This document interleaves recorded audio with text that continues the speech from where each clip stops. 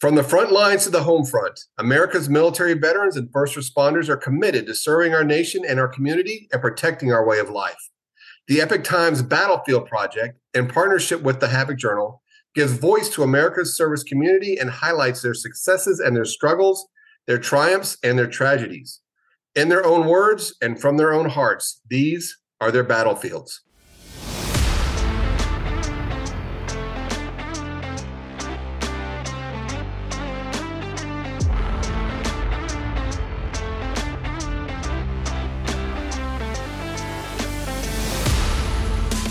Ladies and gentlemen, welcome back to another episode of the Battlefields Podcast. I am your host, Lieutenant Colonel Retired Charlie Fate, once again bringing you stories from the front lines and the home front. As usual, if you like what we're doing here on Battlefields, please download and share this episode and leave us a 5-star review. And if you are interested in being a future guest, our contact information is in the show notes. With me today is my friend and fellow war veteran, Aaron Love. Aaron is an active duty pararescueman in the U.S. Air Force, currently serving in a Special Tactics Squadron as a troop chief. He joined the military shortly after the 9/11 attacks, and as part of the U.S. Special Operations community, Aaron served overseas in Afghanistan, Iraq, and Africa. Aaron is also a founding member of the Ones Ready Project, which you can find at onesready.com. Aaron is with us today in his capacity as a private citizen, and his participation in the Battlefields Podcast does not reflect an official endorsement by the U.S. Air Force or the U.S. government. From his post 9/11 enlistment to his combat service to the Ones Ready podcast, and so that others may live, these are Aaron Love's battlegrounds. Aaron, welcome to Battlefield. So glad to have you on the show. Hey, thanks for having me on. I really appreciate it.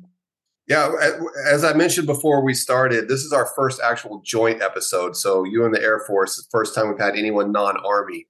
So we're counting this as the doctrinally correct joint episode of Battlefields.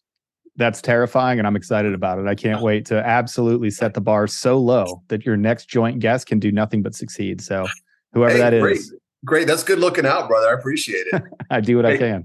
Hey, Aaron, always like to start off with early life and why you chose to join the military. And I saw your bio on the Ones Ready podcast site that you enlisted in the Air Force in September of 2001, which is a pretty exciting time for our nation. So can you walk us through why you decided to join and why you chose the Air Force? Yeah, so I know that the whole GWOT thing is over, but if let's go back 20 years or so and go back to September of 2001, and there was some significant event that happened during that time. So yeah, I was an older guy. I was 21 at the time, and I was tooling around. I was really 20. I hadn't turned 21 yet. So, I was 20-year-old in 2001. And really, I'd take it back. I was 21 because I'm bad at math and how old I am. But, I was tooling around Northeast Ohio. I tried college out. I went to Ohio State for, a couple of years, and that didn't stick. And I wasn't really motivated to go to higher learning. And I ended up going back to Northeast Ohio and was just kind of tooling around and bouncing from one thing to another. And September 11th happened, and that was it. I grew up in a house that my dad was in the military. Both my grandfathers were in the military. A lot of my uncles were, but it was never a thing that was pushed on us. Like, I'm not a military brat by any means. I grew up in the firehouse in Northeast Ohio with my dad, who served 2 or 3 years in the Army after, his AIT training. And then, he was right after Vietnam. So it was just one of those things where September 11th happened, and the words of my dad and my grandpa's rang in my head. Every generation owes a debt to this nation, and you don't know what that debt's going to be. Sometimes it's the greatest generation of World War II, and sometimes it's the generation that grew up in the 70s, 80s, 90s when there really wasn't huge deep back wars going on. But I just knew that was it. So no kidding. I think September 12th, I was in the recruiter's office and I was gone. I had about a 3-month wait to get processed and whatever. But January 1st of 2002, I found myself in San Antonio, Texas at Air Force Basic Training. So what attracted you about the Air Force? You could have probably gone into any of the services with your background and accomplishments at that point. Why the Air Force? Because they were open. The other 3 recruiters were closed on the day that I went in, and I wish that there was more thought into it. Now, so I was talking to my dad, and I said, Dad, I want to get into this thing, and I don't want to sit on the sidelines. I want to go fight. So I'm going to go talk to the Marines. And my dad looked at me, he goes, hey, just do me a favor, go to the Air Force. There's this job called pararescue. Not many people know about special operations in the Air Force, but just go check them out. My dad was an Army guy. We had cousins that were Marines, like no big deal, no shade to the Marines, to the USMC, but he was like, hey, just go check the Air Force out and see if there's something there that you might want to do. And that was the end of it. I walked into the local recruiter in Barberton, Ohio, which is a small suburb of Akron, Ohio. The only people that know about Akron know it for two reasons: LeBron James and the Goodyear blimp. It's the only two things that are there that are worth anything in Akron, Ohio. But I walked into this small suburb in a recruiter's office and I said, hey, I'm a runner. I'm a swimmer. I like doing hard things. And the guy immediately handed me a pamphlet and was like, yeah, PJ's for you. You should try it out. Well, let's talk a little bit about PJs. I'm very familiar with them, but I don't think a lot of people are. I think they're one of the many unsung heroes in the SOF community. So can you tell us a little bit about PJs, what they do, and your experiences specifically as a PJ? Sure. Yeah. So pararescuemen they're an enlisted career field. So pararescuemen and combat rescue officers, hence the name, are the officer contingent of the pararescue community. So pararescuemen are the only DoD asset that are specifically trained and equipped 24/7 for personnel recovery across the spectrum of DoD. And what that means is that each service has to have the ability to recover its own people, right? So the Army, all SOF inherently have the ability to do hostage rescue and direct action and personnel recovery as part of what they do. Pararescuemen are the only career field that trains specifically to personnel recovery in all environments, 24 hours a day, 7 days a week. And we provide that personnel recovery expertise across the entire DoD. So you have a whole contingent of people that are only focused on that and not as a contingency response. So PJ is actually a retronym. It doesn't actually mean anything anymore. Way back in the day, we were called pararescue jumpers. And on the flight forms, they used to just shorten it to PJ. Well, they changed the name to pararescue. So in 1966, the name was then changed to, the pararescue career field. But they kept the name PJ because everybody knew us as PJs. In those early years, we were known as PJs because that's what you're on the flight form. So they would look in the back of the airplane and go, hey PJ, you ready to go? You're like, yep. So that's actually what it means. But yeah, I didn't make it my first time through. So selection is really hard. We have the highest attrition rate in the DoD. We stand at about 91% attrition. So that means you have a 91% chance of failure from assessment selection all the way through to putting your beret on. So it's extremely hard to do. We're extremely small. We're about 1/10 of the size of other comparative special operations forces. So, SEALs, Green Berets, they're in the thousands of operators. We are in the hundreds at best. So there's only about 500 PJs that are actively serving right now. And most of those actually are in the Guard and the Reserve. So the Air Force contingent of active duty PJs is pretty small. We have a pretty robust mission set. So ended up doing a different job in the Air Force, came back into the pipeline later in my career as a staff sergeant with a little bit more time under my belt, a little bit more experience, and ended up making at that time, that was in 2006. So I've been doing the job, since then. And then, 5 combat deployments, multiple contingency operations and other things, under my belt. I'm not going to sit here and tell war stories because nobody's interested in war stories, but it's been a great ride. I'm over 21 years in at this point, and just really thankful for what pararescue is and what the Air Force has provided me for this entire time. Because looking back, it's lots of crazy stories, lots of things that I would have never been able to experience across this great world. So that's pretty amazing. I had no idea that PJs had an attrition rate that high. That's astronomical. Yeah. Do you think that that's good for the PJ as an operational core to have that much, or would you like to see that number come down a little bit in terms of attrition? So I'm contractually obligated to say that we can never let standards slip, right? Like I have to do that as a special operator and especially as a PJ. I think it's right for the mission set though, because we, unlike other SOF branches, we put people in extremely harrowing situations by themselves very early on. You're talking about, I don't know how many examples I have of E2s, E3s, E4s being the voice of reason. Like when the music stops and it's a personnel recovery, if somebody gets trapped, if somebody is isolated behind enemy lines, you look at the PJ and nobody cares how old you are. Nobody cares if it's your first deployment or not. So we typically put people in those situations really, really early. And we select out for a very specific type of person through our assessment selection process. And although that selection and assessment process has changed, it's not called the indoctrination course anymore. It's called ANS. We're still about the same attrition rate. And I can tell you from receiving those men and soon to be women, there will be one that graduates at some point, just not yet.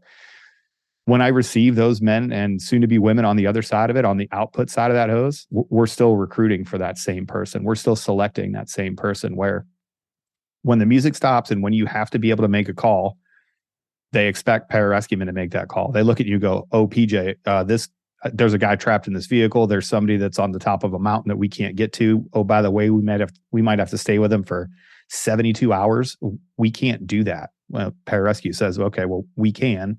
And the selection process speaks to putting people in these unwinnable scenarios where you're working on a team and teamwork has to come first, but it's hugely individually focused. At the assessment, selection, and pre-dive process that we run, it's a team event. Everybody needs to successfully complete the event. But really what it is you without oxygen with your own tasks that you have to complete in order for the team to accomplish their overall task. And it's completely dependent, almost independently upon you. It's nobody else gets to help you tie your knots at the bottom of the pool. Nobody else gets to get you through one man. Nobody else gets you through these individual evaluations that we force pararescuemen to go through their entire pipeline. But it really does produce exactly what we need, especially for the combat commanders in the DoD, which is a mature problem solver that has their own initiative, that can find intuitive or inventive ways to solve problems that you may not have thought of before and can think outside the box enough to make those happen. So when you go in on a rescue mission, Aaron, are you with other special operations units? Are the PJs alone and unafraid? How's that normally work? So it's a mix of both. So there are the easiest ways to think about it is, the rescue units operate where they draw a box around an area that operations are going on, and they say, okay, people are flying, special operations forces are working, other agencies are working in this area. If something happens in the box, they're going to call us and we're going to go get them. Typically, you're working on a team of pararescuemen and combat rescue officers for that sort of thing, and then you right size your team to figure out what it is you need to do. For a jump mission, in the ocean, you might need 10 PJs and an officer who knows what you might need for that. You know what I mean? Depending on how long you're going to be out or what the tactical thing is. There has been plenty of other times where PJs have gone out in 2-man teams, 6-man teams to go get a mission done because they right size it. So that's the first example is, hey, there's a box. Are there people that need help in this box? Okay, cool. We're on call for everything that happens in this area. The other way is the enabler mission. So we're other high-risk teams like Army Special Forces teams, and this is all the way from the Tier 1 units down. They'll request to have a technical rescue specialist, pararescueman, essentially attached to their team and go out and provide that enabler mission so that if something happens, the PJ can engage immediately and then kind of provide that Band-Aid so that when they can transfer that patient off target or maybe that piece of sensitive equipment, they're kind of on the scene right away. So I would answer and say both. The enabler mission, you're attached into another special forces team and you're part of a bigger team, some sort of special operations force, whether it be Navy, Marines, international. But then there are other times too where you're working specifically as a member of another team, like a special tactics team or a rescue team. Okay. And you mentioned earlier that you spent some considerable time downrange, and I think in your bio it showed Africa, Afghanistan, and Iraq. Can you talk to us a little bit about, in general terms, what those deployments were like and the kinds of things that you did kind of day to day? Sure. Yeah, I was actually lucky to see a good mix of exactly what it is that we do across the full spectrum. So when I went to Iraq the first time, it was, a task force deployment. So I was specifically staring at a whole bunch of task force operations that were going on. That it was 2010 in that time. So, when I was there, we were specifically looking at, okay, these are the 7 missions that are going on. These 5 missions are high risk. So we need to stare at these missions that if anything happens, they're going to call us in and we're going to go fix problems. And that was a really cool thing because I got to see, no kidding, the tiered side of the world. And I got my eyes open to a lot of things that were going on as a young pararescueman. And that was great. The next one that I went to was Africa, and it was a complete and total change of pace. I was no longer at an STS. I was working at a rescue unit, and I got to go see, training partner forces and teaching partner forces how to fix their own problems and standing alert for, completely separate things in a little bit more of a permissive environment in the Horn of Africa. And I got back, and that was my time in Las Vegas. So I was at the 58th Rescue Squadron in Las Vegas for that first deployment. But then my next 2 were both to Afghanistan. So one to Helmand, where we were just finishing up doing the CASEVAC rotations. So for a long time, pararescue had split time in Afghanistan doing CASEVAC, both in Iraq and Afghanistan, as a matter of fact, had split time with the Army performing CASEVAC and dust-off missions. So I was in Afghanistan in Helmand.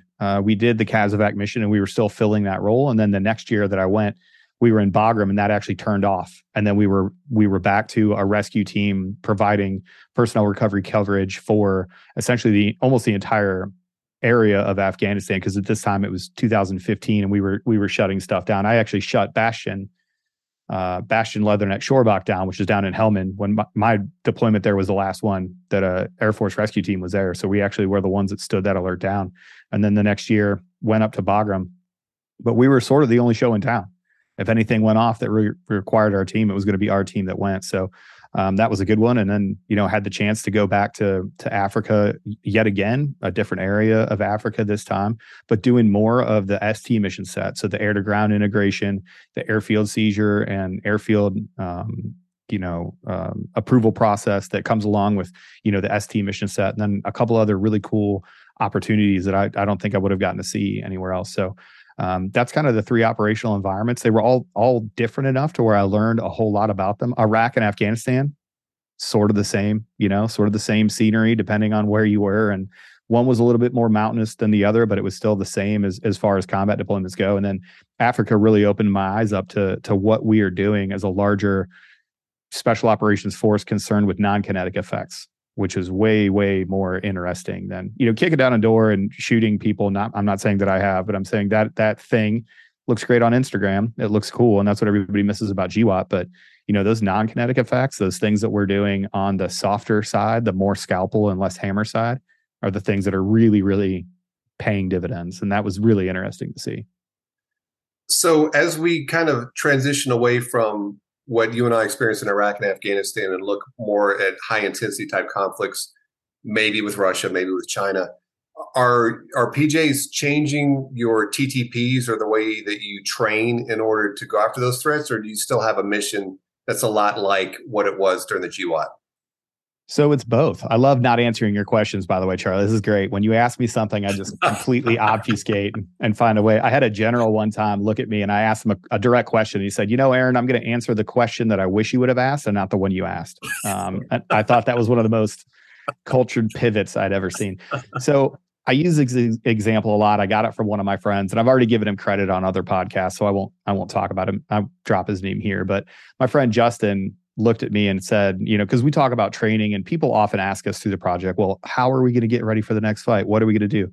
Listen, y'all, on September 10th of 2001, there was not a single special forces team that was riding around on a horseback TDY because they thought that that's what the next conflict was going to bring. There just isn't a way to do it. You train your core skills, right? PJ, shoot, move, communicate, lead, medicate, tech rescue. That's what we do. Now, the environment might change. The peer adversary may change. The way that we get to our patient, access our patient may change. There may be a new tool on the horizon. The technological advances that I've seen in the last 20 years are ridiculous. Just absolutely insane, right? You're talking, we have a thing now that you can put a puck on a patient. You can put it on up to 10 patients, and on your ATAC, on your cell phone, you'll have all 10 patients, you'll have their vitals. And if one starts getting a little bit wonky, it'll blink red. And you can tell your medic to go check that patient in a mass casualty situation. It's amazing, right? Wow. But we didn't know that I didn't need that in Iraq in 2010. All I needed there was to be a good primary medic. Stop bleeding, get them breathing, make them leaving. That was it. That was my job as a PJ3.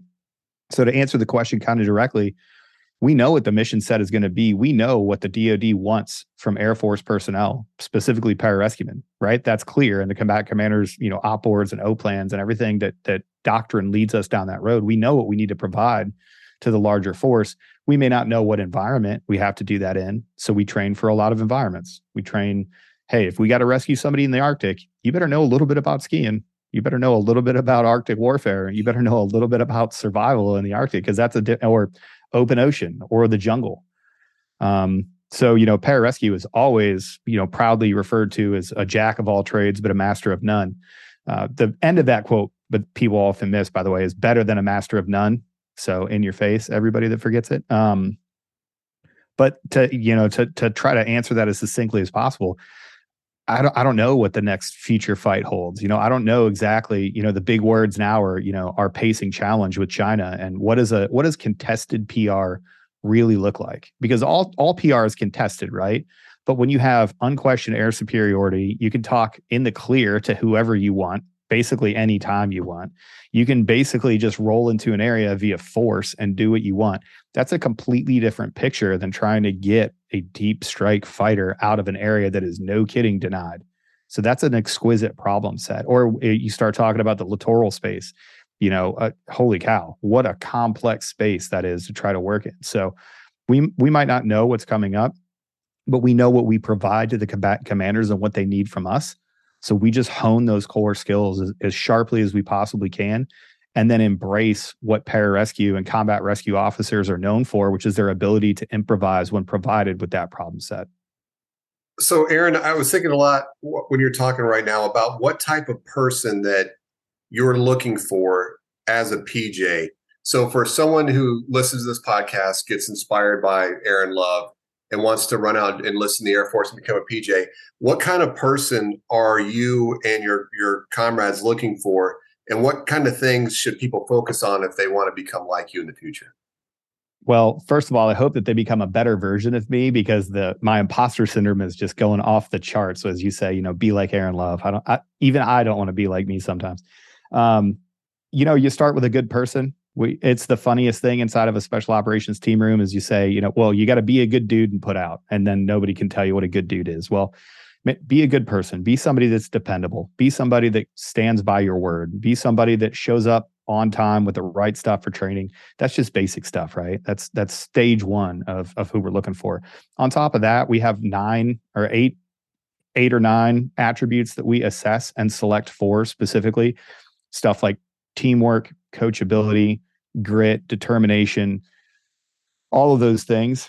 I can boil it down to just being a good dude and putting out and not quitting. We need somebody that's going to show up every single day in the face of impossible odds, and they're simply going to perform. Short memories, problem solving, self-starting initiators that want to get the job done and put the team before themselves. It's part of our motto, and it seems sort of cheesy, but I've lived it for 21 years now, and it really does ring true. But you put your job before personal desires and comforts. You are ready to do these things that others may live, which is our career field motto. So those type of people, you can only find those type of people by really digging through a whole lot of bedrock that we all layer on top of ourselves. You have to strip that away to find that core person. And that's how we do it, through assessment selection and then further on in the job. But if you like autonomy, if you like being able to improvise, if you like being, having a very flat organization, Air Force Special Operations is the place for you. Air Force Special Operations Command is a very flat organization. It's bottom-up driven.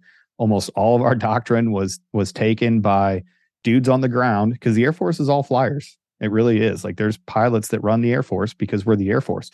So when it came time to ground operations, we'd go, hey, can we do this? And the pilots go, I don't know. Is that going to work? We were like, no, yeah, totally. It'll work. Yeah. So we're going to do this now.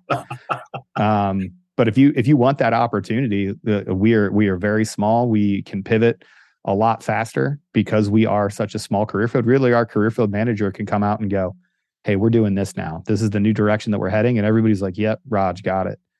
So I hope that people are inspired. That's the whole reason we started One's Ready. I hope they're inspired to become a pararescue. But if you are inspired out, some of the things that you'll get, quality is fantastic. If you are the type of person that's, we kind of joke, like Air Force Special Operations is a bunch of really in shape nerds that refuse to quit, which is I actually like that. Somebody said it to me in a hurtful way. One of my Marine brothers said that to me, and I was like, well, that is kind of true. We are kind of nerdy. So I just take it on as a badge of honor at this point. But yeah, I would say, typically we're a little bit older. We skew a little bit older. We skew a little bit more college, more education based. And it's people that really are a little bit more willing to improvise and sort of just play it off the cuff, because I don't think I've ever gotten a 9-line or a 15-line for that matter. I've never gotten either one of those reports and found out that it was true when I got there. You get a 9 line where it's like, hey, it's only one dude. He's really not hurt that bad. You show up and there's 10 people and they're all hurt bad. And you're like, what happened, man? What happened on this report? That sounds about right. That's about typical. Yeah. Every single time. Yeah. And you get a call that everyone's dead. You show up and there's like one dude with a sprained ankle. And he's got his thumb up. He's like, hey, I'm just looking for a ride home. You're like, oh, okay. Well, yeah, gotcha. Well, Aaron, you mentioned One's Ready, and I'd like to talk about that at length because I think that project's very interesting and important. So could you take us through what One's Ready is, how it got started, and where you intend to take it? Yeah, so the 4 of us at the beginning, we just got together, and it was just this thing where we were kind of on a text message together, a bunch of friends that are other operators. And we were lamenting that we, through a number of different social media platforms and chat boards, we kept answering the same 10 questions over and over and over again. So in 2019, early 2019, we're like, you know what we ought to do? We ought to just make a podcast, put all the answers out there. We'll just answer all these questions so that we never have to answer them again. Well, 3 years later, spoiler alert, I'm still answering the same 10 questions. We just rehash it because nobody goes back and listens to the old podcasts. They want to hear a new episode with the same answers. So that's what we do. No, but it just sort of took off from there, is because a lot of people can tell you what a Ranger does. People can tell you what a Navy SEAL does, even if it's kind of cheesy or the movie version. People can tell you what Army Special Forces do. But if I walk up to somebody on the street, sometimes those people are even in the Air Force. I walk up to them and I go, hey, what does a PJ do? And they're like, I don't know. I heard they drown you guys at selection and you go rescue pilots and stuff. Like, about a fourth of that is true, but people don't know that about, combat controllers. They think they're just JTACs. People have no idea what special reconnaissance does because they just sort of got rebranded. So we really just wanted to start the educational process and put it out there. And then along the way, we've sort of found that there's not a lot of connective tissue between the operators that are in the career fields and what's going on at assessment selection, which we all care about, right? So that assessment selection and that INDOC, the thing that I can boil it down and why people care about it so much is that it's a shared experience. Me as a team leader with, 20 years, I don't have a whole lot of common with a Gen Z, guy or gal that's 21 years old that shows up to the team room, but we immediately have that in common. I can go, oh, hey, how'd that 50 meter underwater at the graduation? How would that go? And he goes, oh, it sucked. They made us wear BDUs. And you can go, oh, well, yeah, they made us wear BDUs too. It sucks. You know what I mean? Like, that's a shared experience. So we found along the way with One's Ready that we actually provide a pretty good amount of connective tissue, and we've started bringing legends of our career fields on. Because again, you may not know, but pararescuemen and JTAC, or combat controllers throughout history, are in every single large movie thing that you've ever heard of. The first person to touch Captain Phillips was a PJ. Some of the people that shot the other, it wasn't just Navy snipers. Those were some combat controllers as well. The last person boots on the ground in Vietnam was a very famous pararescue chief master sergeant named Wayne Fisk. He was legitimately the last person to leave. Some of the last people to leave the HKIA evacuation, close friends of mine. Those were pararescue combat controllers that were doing the special tactics mission set. So, Black Hawk Down, Jessica Lynch, I can go on and on, the amount of things that we have been a part of, but we've sort of quiet professionaled ourselves to death. It's almost been to the detriment that people don't know these stories. So we started just, talking about, hey, let's get these legends of the career field on, and let's establish a culture and a history, if only to let them tell their story. So we have people that were in and planned the Sante raid. We have people that were at Eagle Claw. We have people that were at Desert One. We just completed a couple series with them. So, it started as this informational project where we wanted to help people understand what the career fields were. And then completely transparently, I want to steal some of those SEAL candidates. I want to steal some of those Special Forces candidates because we're all looking for the same person, really. But it's just they have so many more than we do. If I can just get a couple, if I can just steal a little bit of talent here and there, be like, hey, I know you want to be an 18 Delta, but what if I told you that you could get all of the schools on the front end? You could still get about 90, let's call it 80% to make my Army brothers happy. 80% of the medical training, all the trauma, all the other stuff. We're not going to talk about indigenous population and vets. Fine. But we'll get you all the other stuff. You're going to be able to shoot, move, communicate on a small team, and you're going to have the exact same funding as somebody that's 5 times bigger than you. And they go, oh, okay. But that's kind of where it started. Where I'd like it to go, we're not in the training business. We're not going to be the guys that show up on a weekend and make you do push-ups until you can't anymore. That's not a lot of value for us. What we want to do is scout, guide, mentor, coach through the entire process, using us as a belly button. I've said it a couple times, in my dream world where this is my, when I move on from the military, which is going to be sooner rather than later, if I'm doing my math correctly. I pictured almost like a sports agency. You come to us and you're like, hey, here's the raw material that I've got for you. I think that I can be one of these career fields. And we go, okay, I think we can get you there too. And we provide you that guidance, that mentorship, that insight, that experience that we have on the project. We have more than, I think if you combine the three of us with 70 years of experience or something silly like that, or 65 years for sure.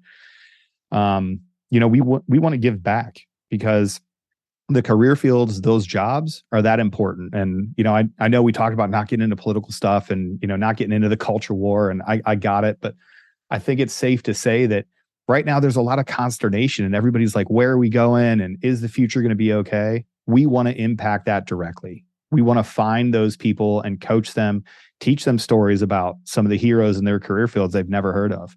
We want to show them the culture, the proud culture of Air Force Rescue and Air Force Special Tactics. And we want to show them the way how to get there and do it, quote, the right way, because that's how much we value the career fields.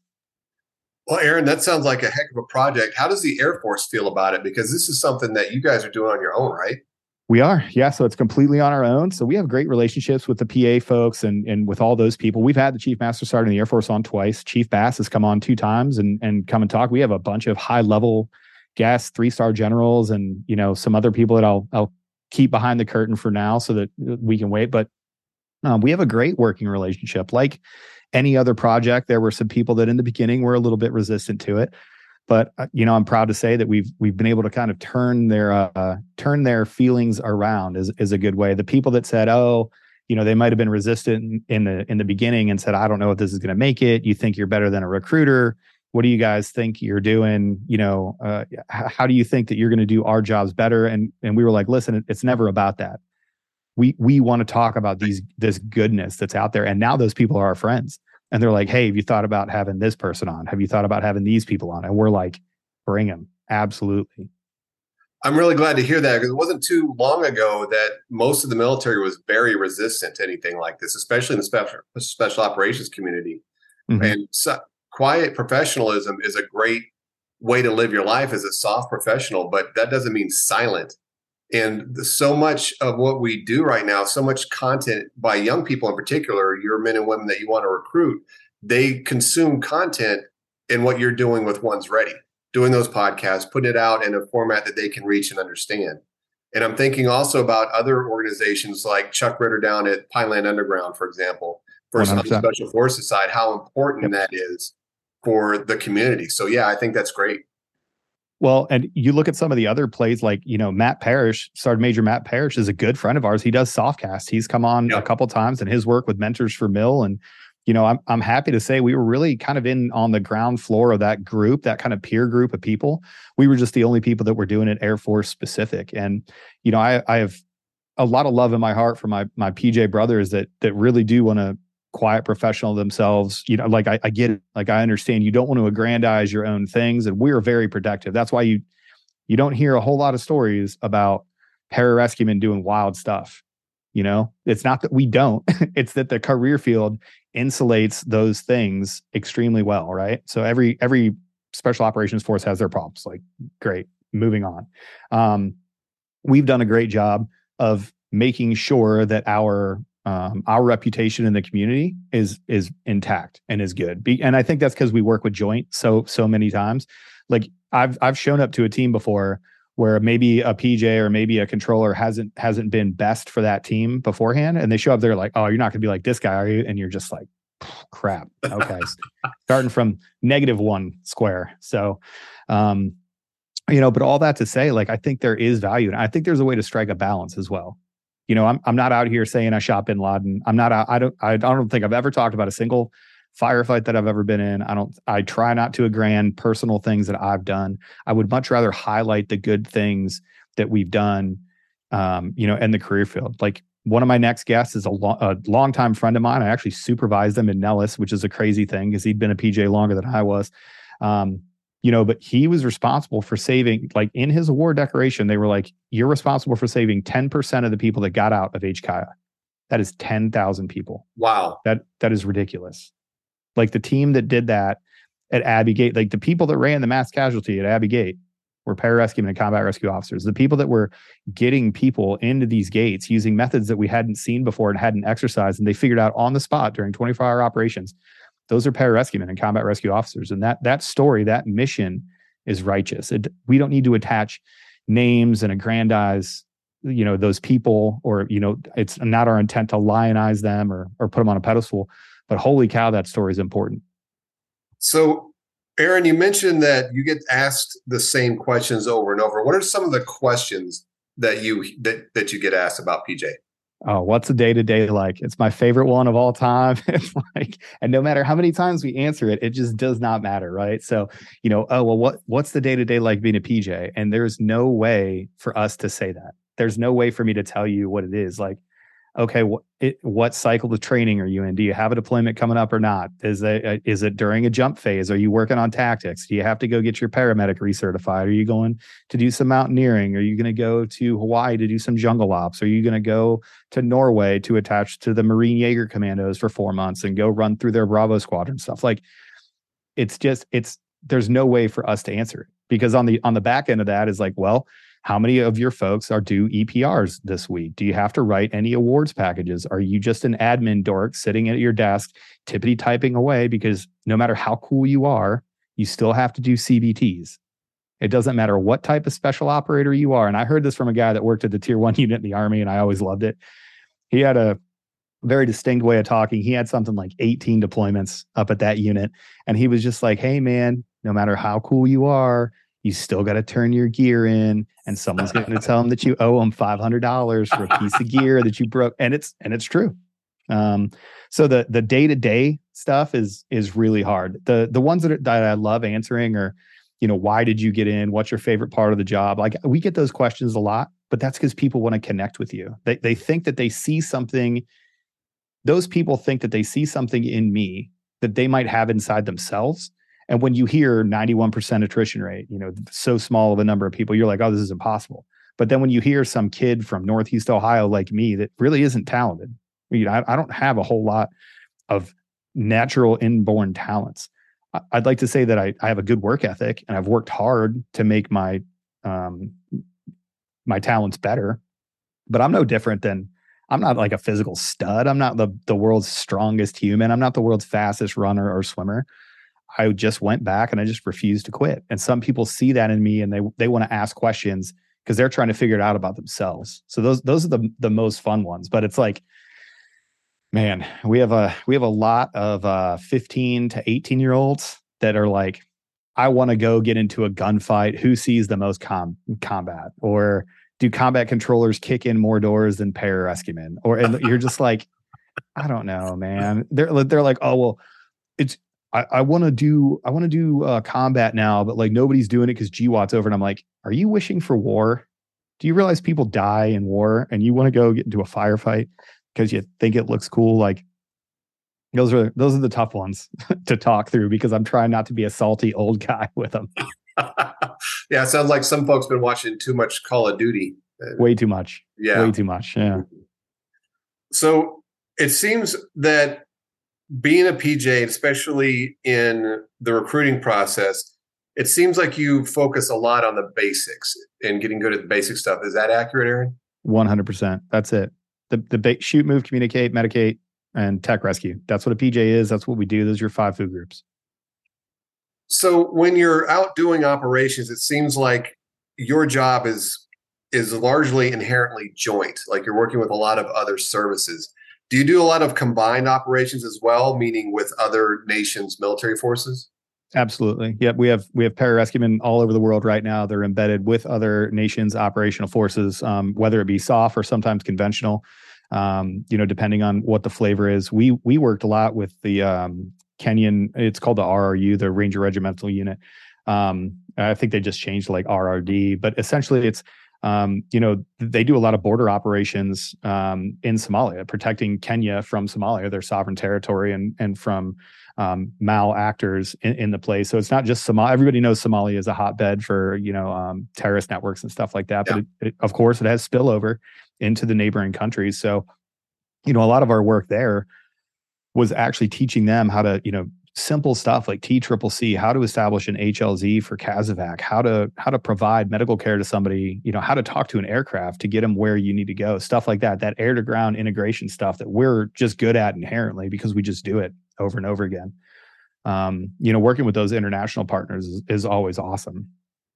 Did you have a favorite international partner, favorite country that you liked working with? Norway. I don't know what it was about Norway. I had such a good time in Norway with those guys. That they are just hard mountain men that go out. It's always freezing. It's always wet. They do not care. You cannot stop them from doing it. They fought. It's a really weird political system in Norway. I think it's the Reds and the Greens is how they split it up. But basically, nobody wanted them to go to war. And the Marine Jaeger commandos, when GWOT was going on, was like, okay, tight. We're going to go over there for something different. And they just went over there to get into fights, right? But these guys, I'll tell you what, it's if I had to compare them, they'd be on par with our Tier 1 SEAL unit here. Nice. I'll tell you what, professional as the day is long. They know how to let their hair down, literally, because they're allowed to have long hair and beards, which is also pretty cool. But they know how to let their hair down and party. They don't take themselves too seriously. But I'll tell you what, those guys were professional, and they were so good at what they do. I was just remarkably impressed by it's the MJK, but the Marine Jaeger commandos up there. So shout out Bravo Squadron. What's up? Aaron, have you ever done the Norwegian Foot March badge? Have you ever done that program? I did not. The first time I actually ever heard of that was the last deployment that I was on in Africa. And I don't know why they just took they decided the SecFo cats, and there were a whole bunch of people they would do it the 24-hour, you have to do whatever. And I was shocked because I was like, wow, I was with them forever, and they never mentioned that there was this Foot March badge, or I would have done it. But it's a cool event. I've done the baton 3 times. Oh yeah. I think I'm going to do the baton again this year. I'm batting around. I'm about 90% there. So I think I'd be good for the Norwegian Foot March, but I've never done it. So I won't stolen valor myself on that one. Well, I did it once a couple years ago. A cadet here at West Point organized it. It was a huge event, well attended. Mm-hmm. And it's basically a movement to daylight. I think we had to start at 2300. And it was faster and longer than most foot marches that I'd done. Yep. And it's here at West Point, everything's uphill. So yeah, I did it, but it hurt my soul. I was like, I'm never doing that again. I'm 50 years old. I got no business out here. My 17-year-old at the time, my oldest daughter, Emily, who's off at military school right now, she did it with me. In fact, that's the reason I did it. I'm retired. At that point I was retiring. I can't wear more than one foreign decoration. And the Norwegian Foot March, it's like a tie tack. It's tiny. It's like the opposite of the effort that you have to go through to get it. And she's like, hey, Dad, let's do this. I was like, all right, I'll do it. And as soon as we started, she took off running, later loser, and I didn't see her again until the end. So I was just stumbling around angry for 18 miles or whatever ridiculous it was. So. Absolutely terrible. Aaron, earlier in our discussion, you mentioned social media platforms. And I was thinking about that's the way you and I met, through the Shadowspear website. Do you want to take a minute and talk about why you got involved with Shadowspear, what that's all about? I just saw a group of like-minded people again. That Instagram wasn't that big. Facebook, I was already over Facebook at that point. I never was a fan of Facebook from the very beginning. That thing got super cheesy to me right away. So I wasn't really big on Facebook. Instagram wasn't a thing. I think I was in England. No, I was in. I was still in the pipeline. So I was graduating the pipeline when I first got on there. So 2007, 2008. And I just saw a bunch of like-minded people that I learned a lot from. It was a classic progression of I lurked around and I checked out the message forum boards, and every once in a while I'd have a question or you'd get into a discussion, and it just turned out to be one of those things that I ended up spending more and more time on. And it was really valuable. I've made, lifelong friends, not only you, but, I can't name the amount of quote internet friends that I've now met up with. It's like every year I run into somebody somewhere and you get to go say hi. And even as far as, Afghanistan, Eric and I from the site had a lovely dinner over at Bagram Airfield in the middle of Afghanistan, which was just a crazy thing. But it was really, it's a really valuable place to go. And it's a big, huge board with a ton of information. The amount of information contained in that single place, and there's a bunch of them. There's a bunch of places that you can go to find kind of those like-minded individuals. But Shadowspear was that place for me, and I've really been grateful for the impact that it's had on my life, because overall it's always been positive. Same for me. And I was smiling when you were talking about Eric. In fact, we won't drop his last name now for purposes of privacy, but hoping to have him on the show as well, because I too had a great dinner with Eric at Baum-Garten Airfield, probably because that dude was there for like 20 years. He was there every time I went. He was every single time. There. Every single time. Like, do you have a house? Yeah. And the thing I like about it too is that it was kind of like the safe space. Like, we've gotten into as you well know, we've gotten into very contentious conversations. Yeah. Like, there's been good things, there's been bad things, but you can always, it's almost like, when I was talking about INDOC and that shared experience, right? We all have the shared experience of, every once in a while, you got to call your friend stupid and punch him in the mouth. Got it. Right. Like, every once in a while, you got to talk sharply to your friend and say, hey, you're being stupid, and this is why. But we all have that shared experience of, hey, we've been here. This is a community. And we've all shared this experience of being in the military in some form or fashion, from, special operations support to operators to, infantrymen to Marines to, we have a wide, people that work in the federal agencies. We have a wide gamut of people there, and it really opens up the conversation to things that it's definitely not an echo chamber. I'll tell you that much. Like, there's at least some voices there that are like, you say something stupid, you're going to get called out. But that's the intimacy there is something that I've always come back to. And I know it's weird to use intimacy in this sense, but where I've had plenty of times where I say something on that site and I'm in a conversation. One of my friends emails me and goes, hey man, you sound like a dickhead right now. And I'm like, check. Yeah. Okay. Got it.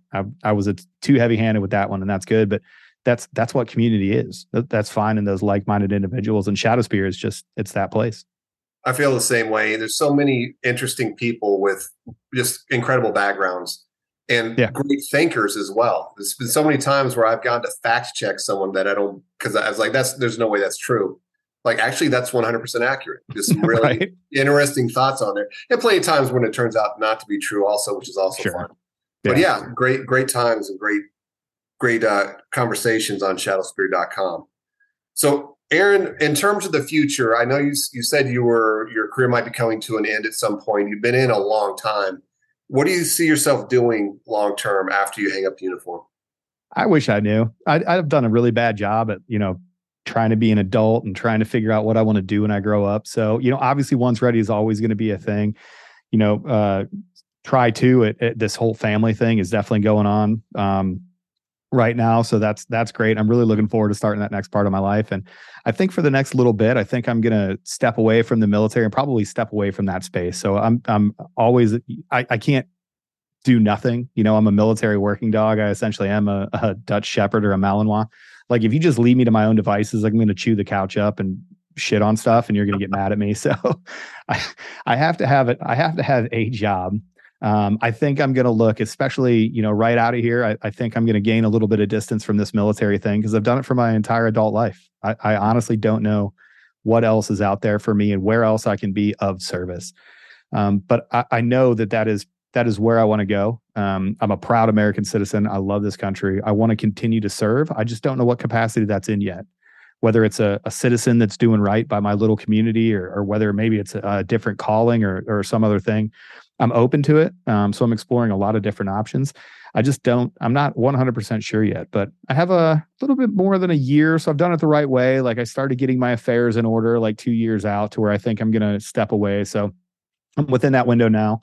So, much to my family and the people that care about me, much to their the opposite of chagrin is, much to their, joy, I've actually put a little bit of thought and effort into it. So we'll see. The right thing will pop up and it'll be there, but always going to be with One's Ready. Going to keep doing that until I'm irrelevant, right? Because that's the main thing there is, hey, I want to be relevant, get good information out, and present pararescue in the best possible light. So I'm going to continue to do that. As far as what I'm going to do for the other work stuff, no clue what I want to do when I grow up. You got any jobs up there? You got any there for me? Hey, we definitely should talk about that later on. As a guy who recently transitioned out of the service myself, I got some thoughts for you, but I'm pretty sure you're going to be good, Aaron. You're very marketable and got a lot of skills behind you. So We will see. So, Aaron, you mentioned earlier, if I remember correctly, that you left college or didn't finish and then enlisted in the Air Force. Did you go back and earn a degree? Is that something you're interested in doing later, or are you just done? Man, I'll tell you. So first of all, I want to frame this correctly. So I failed miserably out of college, right? I got put on academic probation from Ohio State. I was paying for college myself. I'm the oldest of 6 kids, paying for college myself. And I was like, nope, I'm not taking on another $20,000 worth of debt for me to get middling grades doing prereq crap. So I was like, all right, cool. I'm going to go to Akron University.